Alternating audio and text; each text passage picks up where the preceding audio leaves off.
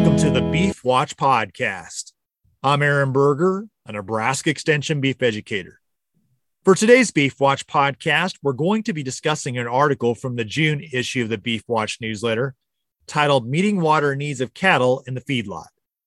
To discuss this topic, I'm joined today by the author, Dr. Alfredo DiCostanza, who's an extension educator with the University of Nebraska. Thanks for joining me today. Thank you, Aaron. Well, as we record this podcast, we're sitting here in early June. We've had a few warm days already across the state, and we're looking to the long-range forecast, and hopefully this is not accurate, but it's calling for much above normal temperatures, especially as we look at the months of June, July, and August. With that in mind, you talk about in your article the importance of meeting the water needs of cattle in the feedlot. Just share with us some principles to think about with this and why water is so important in managing heat stress. Yes, Aaron, I think we have had a little bit of a grace period in the feedlot, maybe even in our cow-calf systems, in which I recognize there has been a little bit of rain in the state of Nebraska and beyond. And we also recognize that temperatures, though we have hit 90 degrees and high humidity, they haven't remained, and or the wind has helped make the feedlot scenario quite comfortable in spite of higher temperatures and perhaps high humidity. The short-term forecast looks wonderful. I was with the cattle feeder just last week, and we were very happy to see 10 days of 70, perhaps 80 degrees, and then 40 degrees for the night cooling opportunities. So we would hope it would remain that way. Unfortunately, it will change, and one of these days we will hit a series of 3 to 7 days of high temperatures and high humidity. And I recognize in the article, having managed feedlots before, that this is when it's the hardest for us to respond and for the cattle to respond. Cattle still carry heavy winter hair coats. They haven't been acclimated to the heat. We are still busy, maybe going through the end of winter projects that are still going on at our feedlots. Maybe we're moving on to planting and some of those things. So it catches a lot of feedlot managers by surprise, that first heat event of the season. So I warn readers that we have to be ready, obviously, before that. But that very first one is probably the deadliest one. And to prevent the effects of that first heat on our livestock, the most important thing that I recognize in the article is its water. And there are very complex models for water intake calculations and so forth. Make it very simple. For every pound of dry matter intake, we should expect that animal to drink 1 gallon of water. So a younger animal, probably newly arrived in the feedlot, would consume 18 to 20 gallons of water a day on some of those hotter days.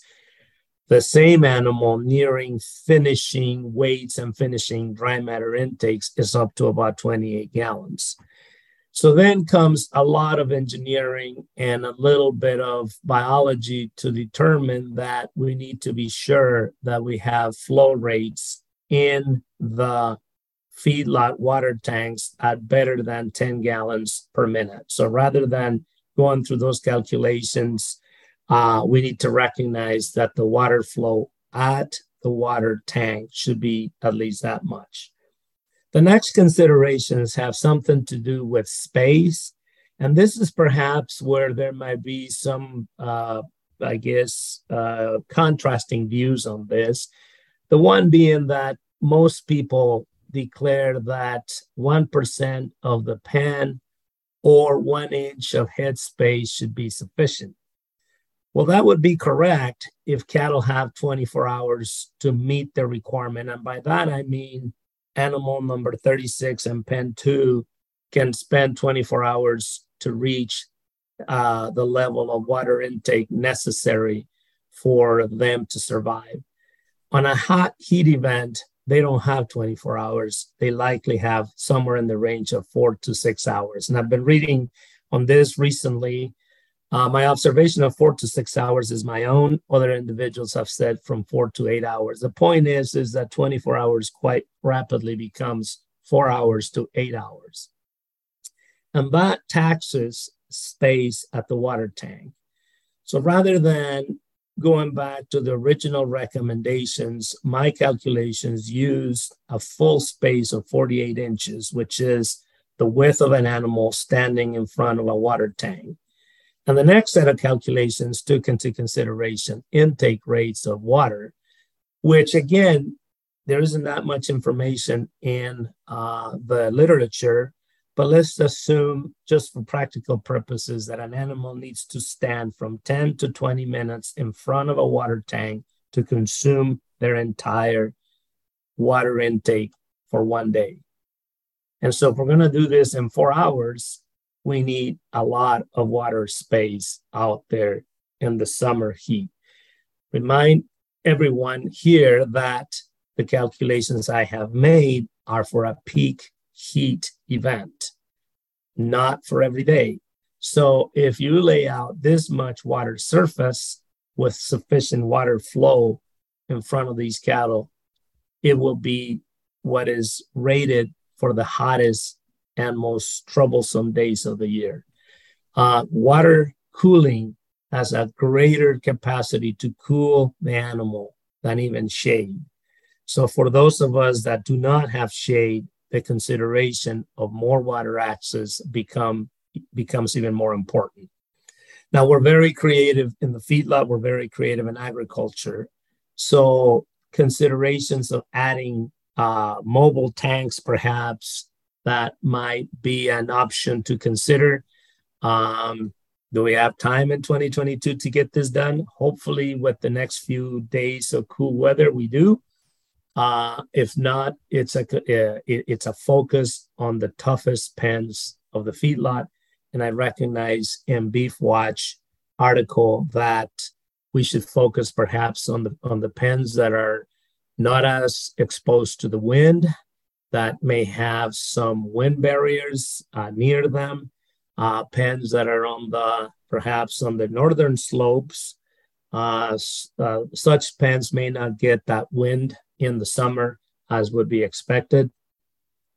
And we then should focus on improving water conditions in those particular pens. So remodeling a feedlot is nothing that can be done in the next 10 days. But focusing on troublesome pens is, and maybe it's time to go get more tanks, lay them out there, scatter them a little bit to the extent possible in the pen, probably obviously on fence lines, to permit cattle to disperse themselves, because the next problem with cattle is that animal behavior component where they stand by the water tank, cooling themselves by lapping water up and not letting their mates come in to drink. So these are observations from the field that I'm trying to incorporate with a bit of science to be able to get a scenario that hopefully will prevent some losses should we get the heat that we're expecting based on the forecast.